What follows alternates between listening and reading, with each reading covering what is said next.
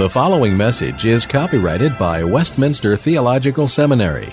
Duplication, distribution, or other use of all or any part of this message is not permitted without prior written consent.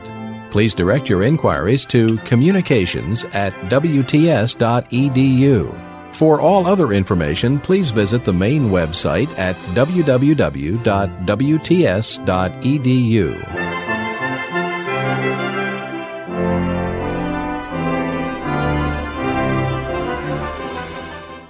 Picking up on this thing on biblical Greek, I don't have, there's not a great deal more that I want to say in class, because I think that the last section of the article, beginning with page 14, is fairly straightforward.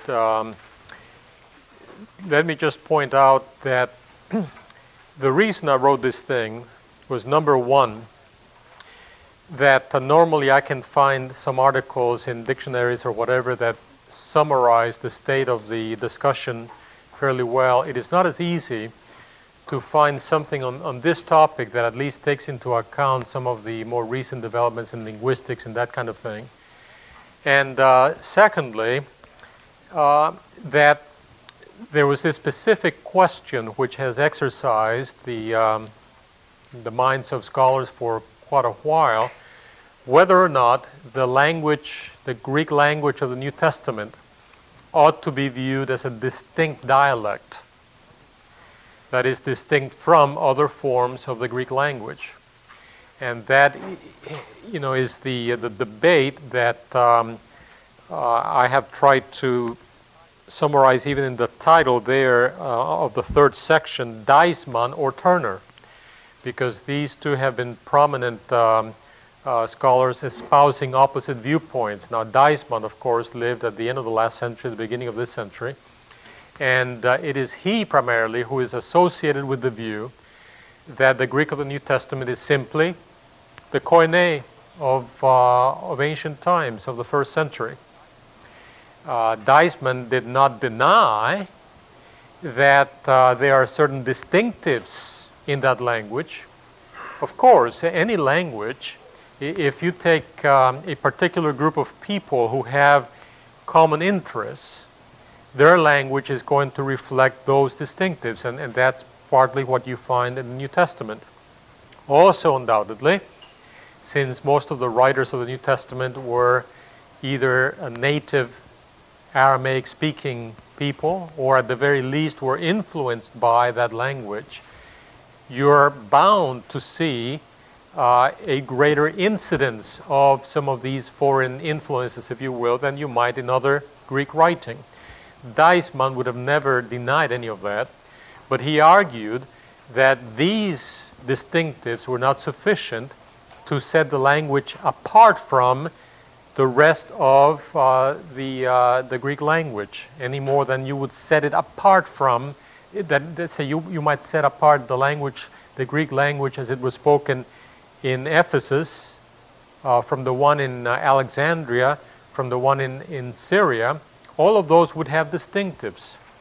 And if you are very precise about it, surely you would want to make certain kinds of dialectal distinctions in the sense in which a modern linguist might do it. There is Philadelphia English, and there is, LA English and Chicago English and so on. But you wouldn't say that these are distinct dialects in the way in which other scholars used to use that term, as though it required a separate grammar or something like that. Now, in other words, what I'm saying is that as I hope was obvious, that I very much side with Deisman on this question than I do with Turner. And you have some of the evidence given to you in the paper. Do keep in mind that in this section of the article, I try to, again, summarize how the New Testament language is distinctive from other writings, Greek writings. And I spent a little bit of time, a few paragraphs, on that very interesting question of Semitic influence on the language of the New Testament. At least I think it's interesting. I did my doctoral work on that, so I better like the subject. But the point is that whenever two languages come in contact, you're going to have some evidence of that in the language. And in particular, you might note page 18, where I say there in the first main paragraph, the influence of Hebrew and Aramaic on Palestinian Greek is most clearly seen in the vocabulary, which changes more quickly and easily than other aspects of language. The point is that the phonology, also the syntax, every aspect of language changes over the course of time, whether or not there's some influence from other languages. But it is the vocabulary more than anything else that quickly changes from year to year, certainly from generation to generation. And also, when there is contact with another language, interference becomes more prominent in the area of the vocabulary. And then I distinguish between three ways in which the vocabulary might be affected. One of them is what we call a simple loan word, where you just borrow a word from the other language and use it, maybe because your language does not have a specific word to describe some cultural detail. And I mentioned the example in English, we might use the term sombrero. Why? Because there is a specific type of hat that if you want to distinguish it from other forms, you might use the Spanish term as a clear way of indicating what you have in mind. And a couple of the examples, such as Abba, Father, from Aramaic, or Pascha, for the Passover, and so on, that's fairly obvious, and there are not really that many. However, there's a second type, which is often referred to as a loan translation. A loan translation. Here what happens is that there is a particular phrase used in the other language, and you now translate the phrase directly into your own language, and that is kind of a borrowing as well, but it is not a borrowing in the sense that you simply take the word in its actual shape, that is its phonological shape, and you adopt it in your language. No, you use native words, but a strict translation of the phrase. And so a skyscraper, there are several languages that have borrowed that combination, which came from the U.S. when all these tall buildings were being built. So in Spanish you say rascacielos, something that scrapes the sky. The same thing. You're not saying, if this were a loan word, rascacielos, it wouldn't be rascacielos, it would be, in Spanish, a skyscraper. You see? That would be a loan word. But what you're doing is translating that combination. And you have quite a few interesting examples. The one that I give you here is this phrase, to lift the face, which is a Hebrew way of indicating partiality towards someone. And so you have that same combination, prosopon lambanein, in Greek. That's a loan translation. But the most interesting, I think, example of interference in the vocabulary is what is called a semantic loan. A semantic loan. Here you're not borrowing the phonetic shape of the word, nor are you translating a phrase or a particular word combination. What's happening here is that you identify a native word with the foreign word, and after a while, in your conversation, whatever, you allow the native word to expand its use or shift its use somewhat corresponding to the use of the foreign term. You see, normally, except in the case of very technical terms and that kind of thing, if you go to the dictionary and use, Spanish or French or whatever, and you look at an English word and the equivalent in French, let's say, almost never is the equivalence absolute. The use of the term in the two languages is going to be at least a little different. There are going to be certain contexts where you use one but not the other.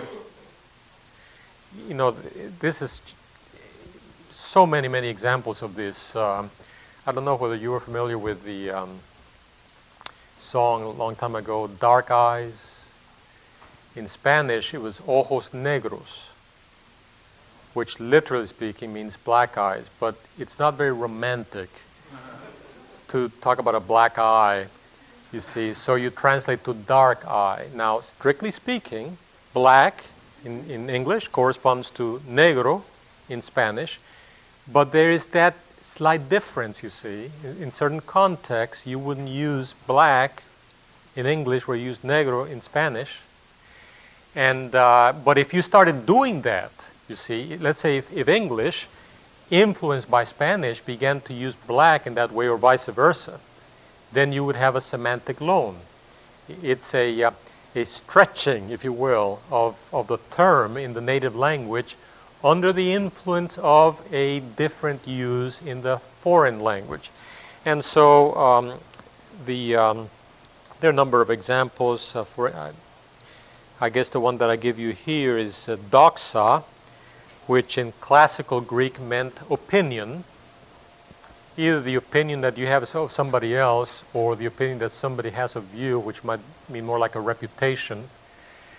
But the Septuagint translators, when they saw the Hebrew word that I have here, kavod, and for some reason they used doxa to translate kavod, and in the course of time, the Greek doxa, you see, began to take on the nuances of the Hebrew kavod, and so now we translated glory. But if you go to Greek literature prior to the New Testament, you're not going to find any text, or prior to the Septuagint rather, you're not going to find any text where doxa means something like glory. It means opinion or it means reputation. And there are a number of other examples like that. For instance, thalassa, which means lake, which means sea rather. In the New Testament, it is used with reference to the lake of Galilee, which even in English we call the Sea of Galilee, but that's only as a name. If you were there in Israel, you probably wouldn't call it the sea, you would call it the lake. But because of the use of, in Aramaic, of the term yama, with reference to a lake, you find thalassa by itself, not only with the title Sea of Galilee, but just thalassa when referring to the lake. Or artos, which means bread in the more general sense of food, and so on. Yeah. So, is that because Greek had no word for lake? No. Limne. But here you have, limne is the word for lake in Greek. But here you have the Jews, say whose own language was Aramaic, and they're used to calling the Lake of Galilee Yama. Now they know that Yama in Aramaic corresponds to thalassa in Greek. And because of the influence of their native language, they start calling this lake thalassa because of Yama. And so the term thalassa gets expanded in the context of that influence. Now, then I conclude, talking about whether or not biblical Greek is sacred, and there is this problem, of identifying the form in which the New Testament is written, namely the Greek, with the content, the sacredness of the content. And I think we need to be very careful about that. you're not denying that the Greek would have been influenced by the power of the gospel, of course. And again, this would be true even in other contexts. If you have a very influential philosophy or some significant cultural development, it is going to influence the language. No one denies that. But I don't think you want to think of New Testament Greek as belonging in a different category, you see. It's not totally human language. It's something more than that. Any more than if the New Testament apostle writes, Paul writes a letter to the Romans, all of a sudden the papyrus that he's using becomes sacred. No, it's still papyrus. It is not some heavenly object. And it does not become a heavenly object when he's writing the letter to the Romans. It's still part of the culture and so on. But you see, that does not affect in any way the divine origin of the message that is being communicated through that language. Well, let me just pause right there and see any questions that you may have on the topic. Yeah. When the New Testament writers were writing, how much influence did the Septuagint have on their writing? A lot of influence, but I think we need to be careful in defining what shall I say, the categories of language influenced by the Septuagint. In one respect, the influence was enormous. However, that influence is primarily in the area of style. In the same way, for instance, that the King James Version influences the style of people who write religious documents or preachers and so on. But that is not to say that the Septuagint was very influential in the actual structure of the language, that is, the way that the language is put together and the grammar and the syntax. So that, for example, and that's one of the points that I make here, that there are some books in the Septuagint that were translated so literally that the syntax is jarring for a Greek speaker. And I think you don't find that sort of thing in the New Testament, number one, and you certainly wouldn't find it in the actual conversation of people in Palestine. I don't care how familiar they were with the Septuagint. But you might see that influence in idioms and in turns of phrase and in the use of the more technical religious vocabulary, that kind of thing. So you want to be careful because, and also the Septuagint is very influential in the sense that, very frequently, most of the time when they quote the Old Testament, they're using the text of the Septuagint. So you don't want to minimize the significance of that, but also be careful not to extend it to areas where I don't think it applies. Atticize wouldn't be the right word there, because even in the Attic period, you don't have 8 cases. It's really the result of comparative philology. Once you see that Greek was organically or genetically related to Sanskrit, and Sanskrit had 8 cases, and Latin has 6, and then you begin to look for a certain use of the dative, which is different from another use of the dative, and then you might be able to trace that distinction to a formal distinction in cases in a prehistoric stage of the Greek language. And because there was so much emphasis placed on this kind of comparative approach at the end of the 19th century, the beginning of the 20th century, one of the best-known grammar books, by A.T. Robertson, worked on the basis of that 8-case distinction. And that was so influential, particularly in theological education, that many people adopted it. I don't think it is the most accurate way of looking at Greek, not even in the Attic, in the classical period. But there's still a little bit of controversy about that.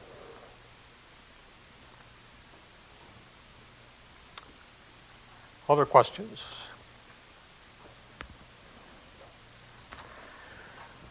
Okay, let's move on then to translation. Translating the Bible. The bottom of page 9 in the syllabus, I have a little section where I try to summarize the history of Bible translation. And I don't want to say an awful lot about this, simply to sensitize you to the fact that when people translate the Bible today, this is not a modern phenomenon. This has a long, long history. As I think we discussed, the Septuagint may have been the first major translation of a long literary document to another language. And the way the Septuagint was produced significantly influenced the history of Bible translation from that point on, at almost every level. Whenever people sat down to translate the Bible, whether it be the Old Testament or the New Testament, into another language than the original language, the principles or the criteria or whatever you want to call it, philosophy of translation that you find in the Septuagint was going to influence people from that point on. Very, very soon after the completion of the New Testament, there were attempts to translate the New Testament to languages other than Greek. The three earliest and most important versions were the Latin versions, because there were more than one actually, the Latin versions, the Syriac versions, and the Coptic versions. Now we're going to talk about those versions later in the context of textual criticism. I mention this here only to remind you again that the translation of the New Testament goes back to a very, very early stage. Already in the 2nd century, there is evidence of some translation going on. Particularly important, of course, in the 4th century, 4th into the 5th century, was the translation of the New Testament into, actually it began as a revision of the Latin New Testament, of the Latin Bible. But it ended up as being almost a new translation, and this came to be known as the Vulgate. And the Christian father, Jerome, who was one of the very, very few Christians at the time who knew any Hebrew, and who was quite a remarkable scholar, was responsible for the production of what came to be known as the Vulgate. Now, Vulgate meaning the popular. You see, this was made so that everybody could read it. Ironically, in the course of the Middle Ages, as the knowledge of Latin disappeared, the Vulgate became inaccessible to most people. And then people were discouraged from reading the Vulgate because, or even to translate it, because they were afraid that the people would not be able to understand it. And so the authority of the church as the interpreter sort of obscured, not sort of, but it obscured the actual functioning of the Bible. But originally, when the Vulgate was produced, was for exactly the opposite purpose, not to keep it from the people, but to make it accessible to people, because everybody, at least in the western part of the Roman Empire, read Latin.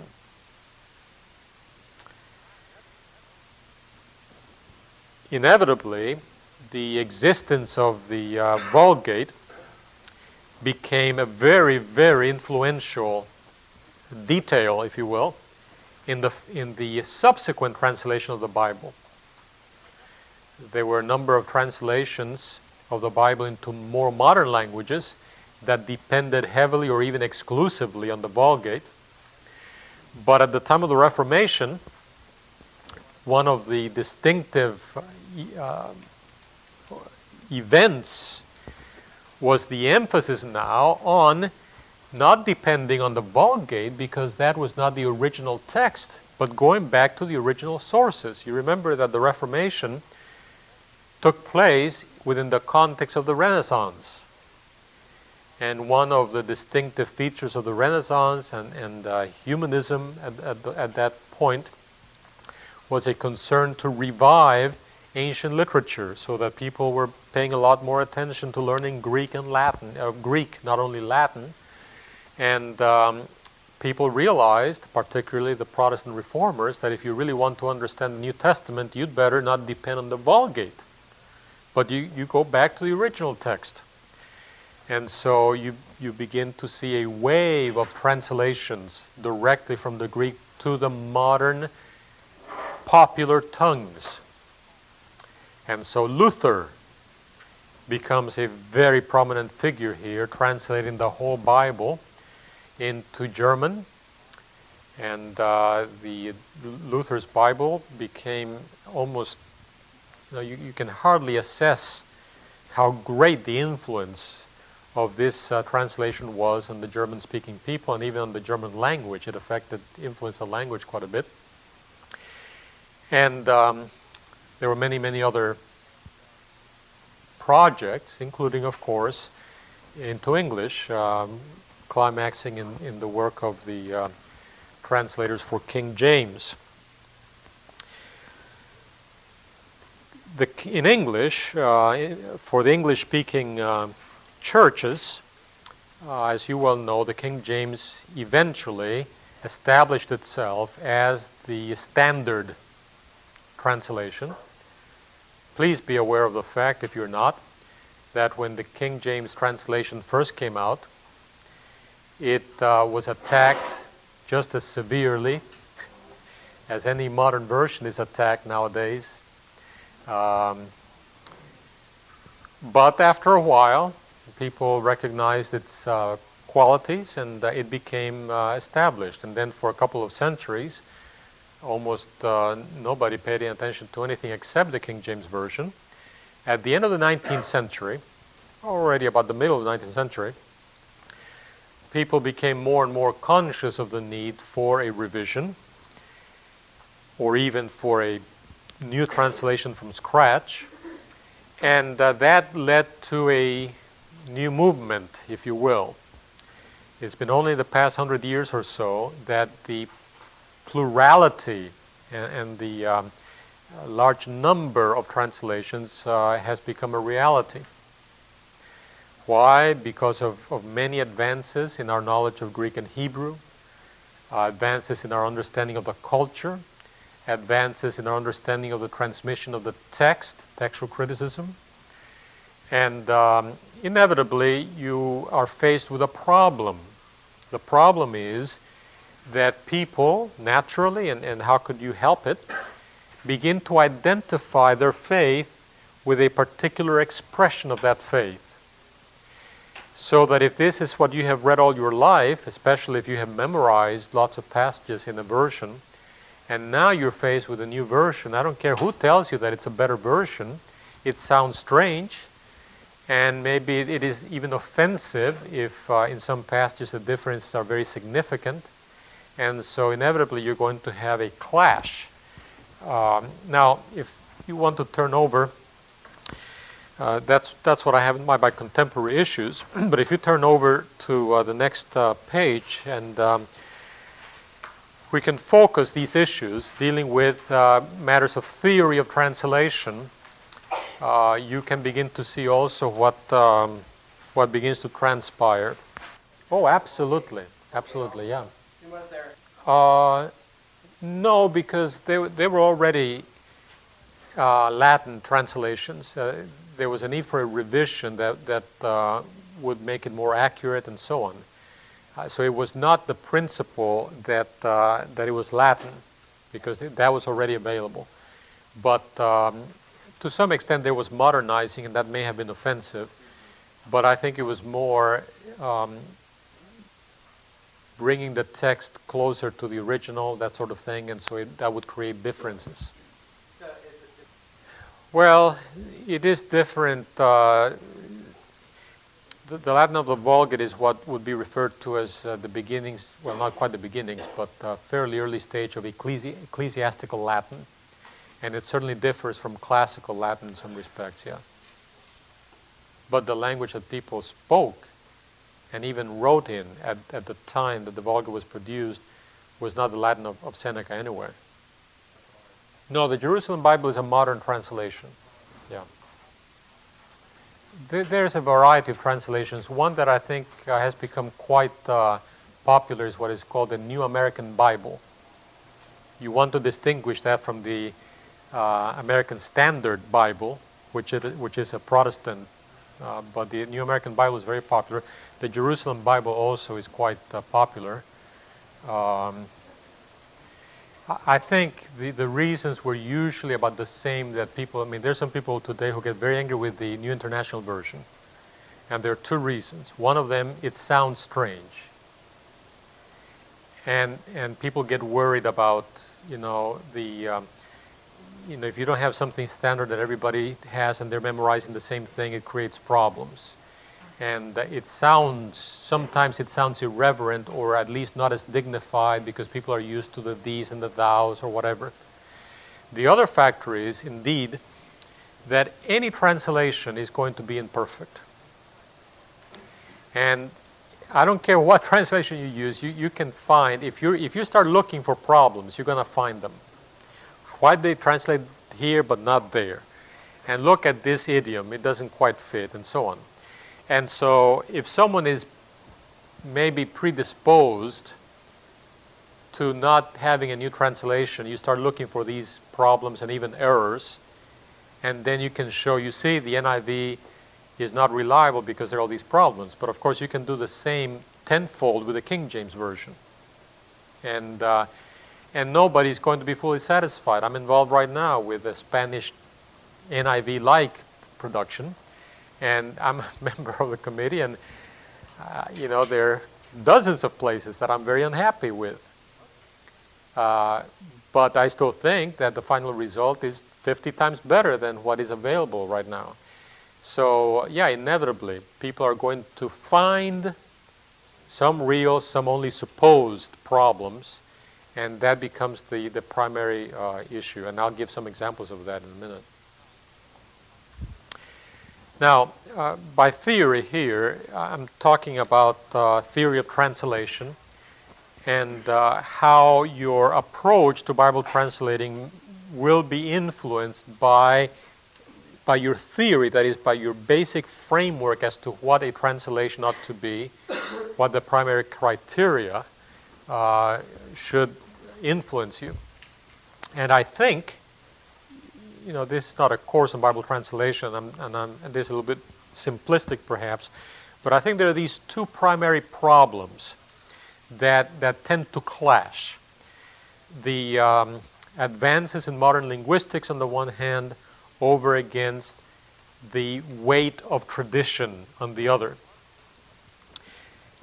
Modern linguistics, and modern linguistics is a rather well-defined term. We're talking about developments in language basically since about the 1920s that have made us a lot more conscious of the way language functions. And linguists, that is, people who are professionally occupied in the study of language as such. I'm not talking about an English teacher necessarily, although that might also be true, but if you go to a department of linguistics, general linguistics is usually the term in a university. That's what I'm talking about. The emphasis or the predominant approach is to realize that language is a very dynamic thing. So that when you're translating from one language to another, you have to keep in mind that a straight word-for-word translation, though it might appear to be a faithful approach, actually tends to distort the language. Now, anybody, I think, will accept that principle, at least in theory and at least in some examples. if you're translating common day-to-day Spanish into English, and let's say somebody says in Spanish,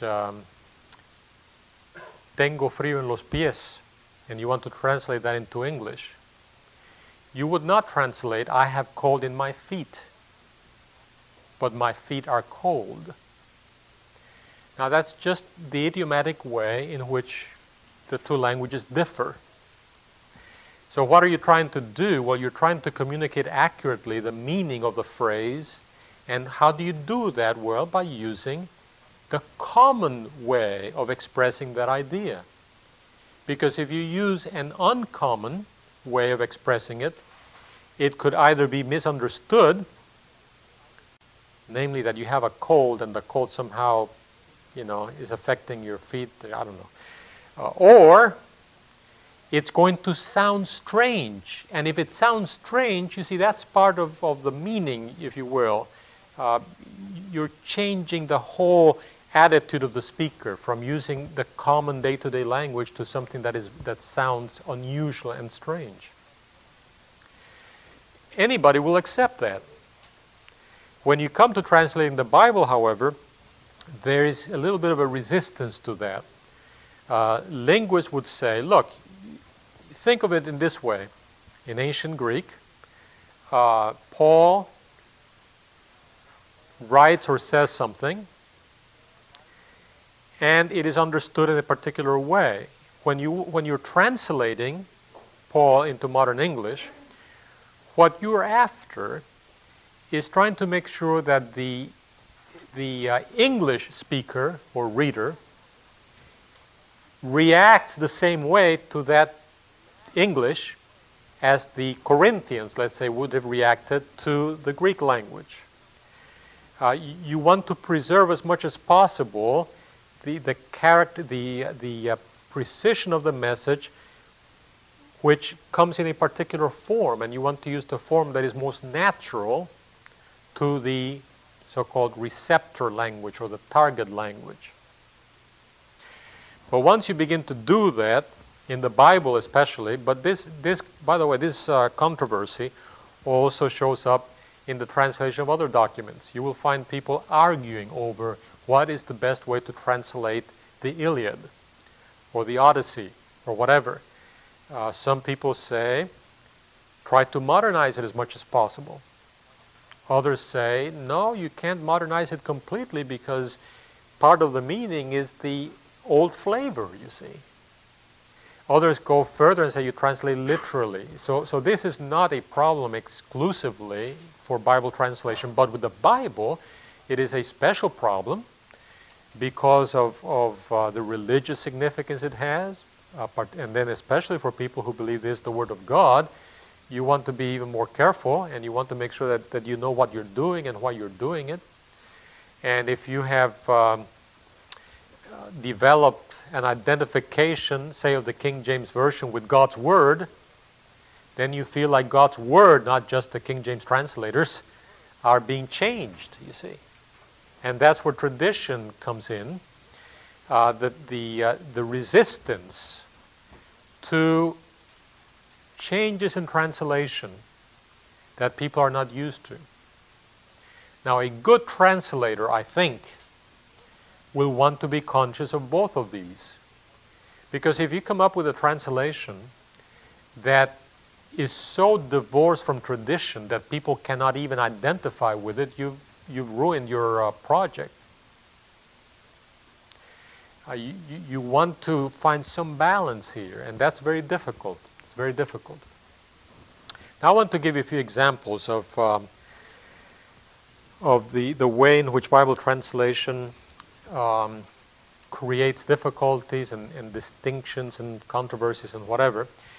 And I have found that one way which is kind of useful, and you may want to do this yourself if you ever find yourself having to deal with this problem in a church or with individuals or whatever, is to ask yourself the question, all right, let's say I have two Bible translations in front of me. I'm going to see certain differences between the two. Why do these differences arise? And the answer is that there may be 4 different reasons, and those are the ones I have here in the outline. Maybe a textual problem, or an interpretive problem, or a matter of philosophy of translation, or merely a stylistic problem. Now, let's deal with each of these one by one with some examples, and let's see if we can make sense of what's happening here. First of all, text. Remember when I was talking about the changes in the pronunciation of Greek, and I talked about Romans 5:1, having been justified by faith, we have peace with God through Jesus Christ, whatever. And I mentioned to you that because the Omicron and the Omega began to be pronounced the same, you have a number of manuscripts of the Greek New Testament that instead of having echomen, the present indicative, we have, has the Omega, which is the subjunctive, and which is translated, let us have. Let us have. Now, you may come across this particular difference between 2 translations or others of a similar character, where the difference is based on the fact that the translators have chosen a different text base. They have made a different decision as to what Paul wrote in the first place, or dictated to Tertius, his amanuensis at that time. That's textual criticism, and that will be our focus of attention beginning next week, and we'll pay a lot of attention to it, lots more than you wish we did, but we can discuss the ins and outs of that problem when we get there. But at least be aware of the fact that one of the reasons Bible translations differ from one another is that they may make different decisions about what is the original text when there are differences among the manuscripts. Okay? A second reason for differences among Bible translations has to do with the interpretation of the text. Now, to give you an example that you may be familiar with, in John chapter 5,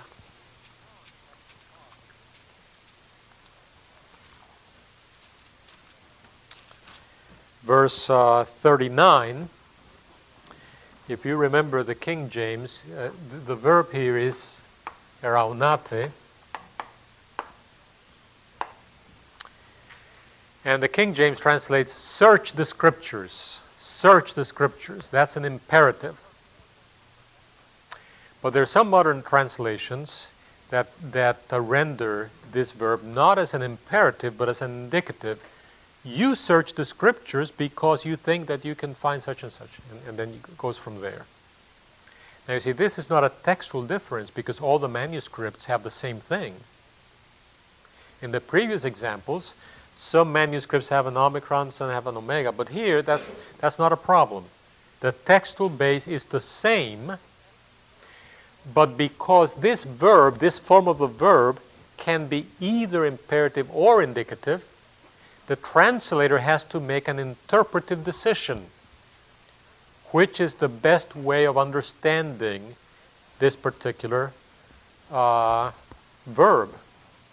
And this sort of thing happens from time to time. You have a similar problem in John 14. Don't be troubled.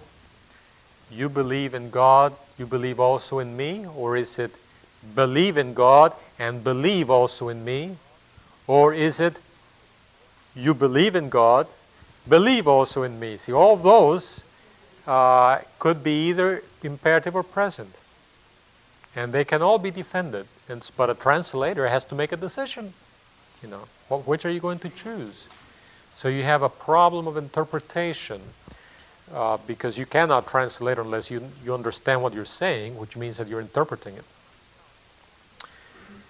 Now, let's go to a third category. Yeah. Well,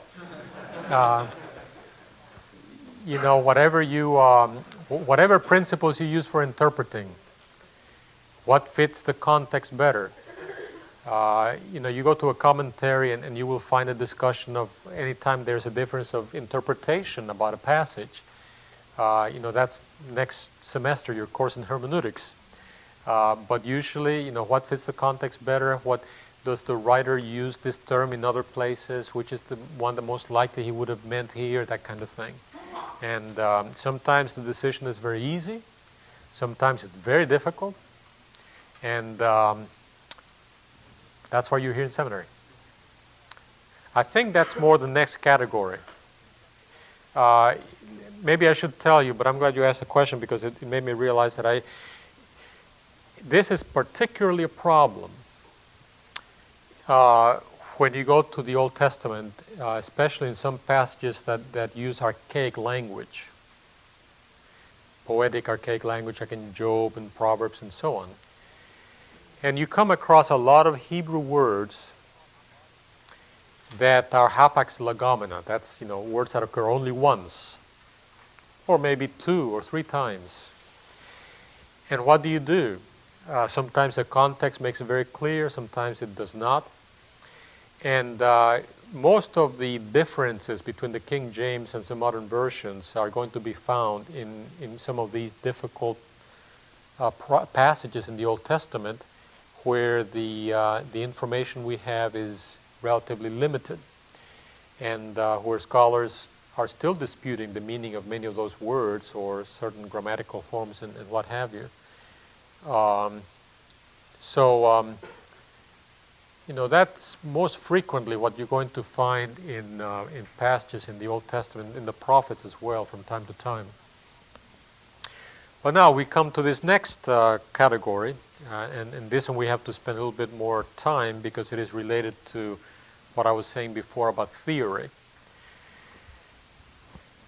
2 translators may agree on the text, and they may also agree on the interpretation of the text.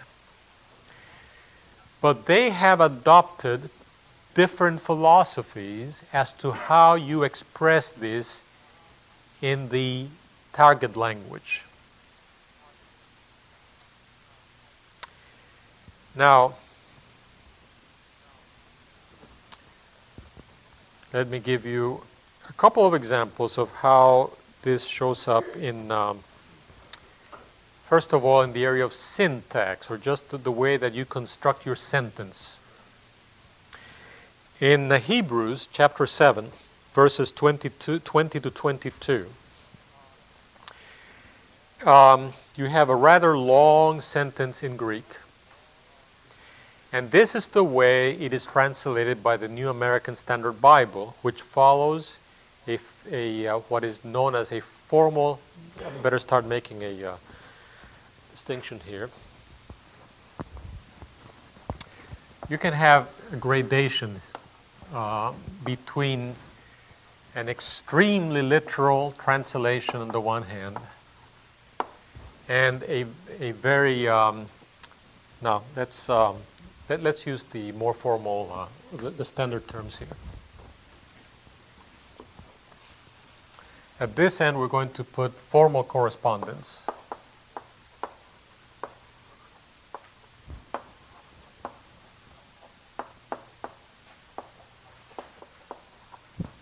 At this end, and this is the other philosophy of translation, is what is often referred to as dynamic equivalence.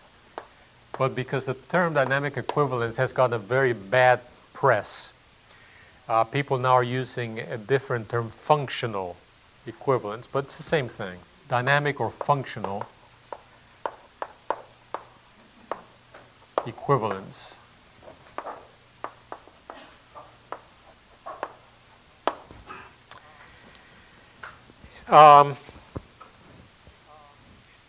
At the very extreme here might be a translation such as, what was the name of it? Confraternity, was that the name of it? it's a translation that is almost the sort of thing that you get when you look at an interlinear, and it's just word by word by word by word. Every genitive is translated the same way, and so on and so forth. And at the other end might be a pure paraphrase type of translation. However, without saying it is an extreme, but maybe somewhere around here, you have the New American Standard Bible, which believes in a formal correspondence philosophy of translation.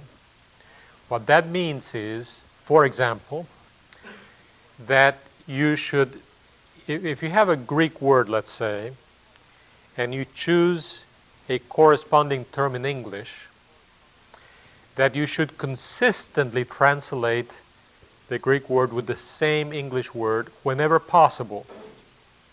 Now, you cannot do this all the time, because then you get into some ridiculous things, since the Greek word may have a variety of meanings. But as much as possible, they say, stick to the same word. The same is true in the way in which you put together a sentence. Try to preserve the form, for example, the word order or whatever, of the Greek. Whereas people on the other side, and a good example here would be the Good News Bible, you say, don't pay that much attention to the formal qualities of the language. Be primarily concerned with simplicity, what sounds natural, and only secondarily with the form. Now let me give you the example from syntax that I was talking about. In Hebrews 7, 20 to 22, I want to read to you the New American Standard Bible, if you can follow it. And inasmuch as it was not without an oath, parentheses, for they indeed became priests without an oath, but he with an oath through the one who said to him, the Lord has sworn and will not change his mind, thou art a priest forever, close parentheses, so much the more also Jesus has become the guarantee of a better covenant. Now most people, by the time they come to the end of the parenthesis, have no idea what was the beginning of that comparative clause, you see. The NIV, on the other hand, what it does, it breaks things up. And it comes out this way. And it was not without an oath, exclamation point. Others became priests without any oath, but he became a priest with an oath when God said to him, the Lord has sworn and will not change his mind, you are a priest forever. New sentence. Because of this oath, Jesus has become the guarantee of a better covenant.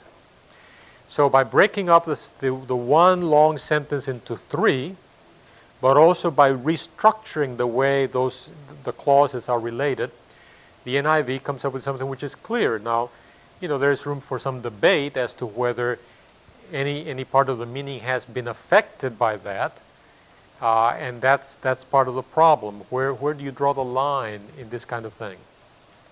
Well, let's take a little break. I'll give you another example or two, and then move on from there.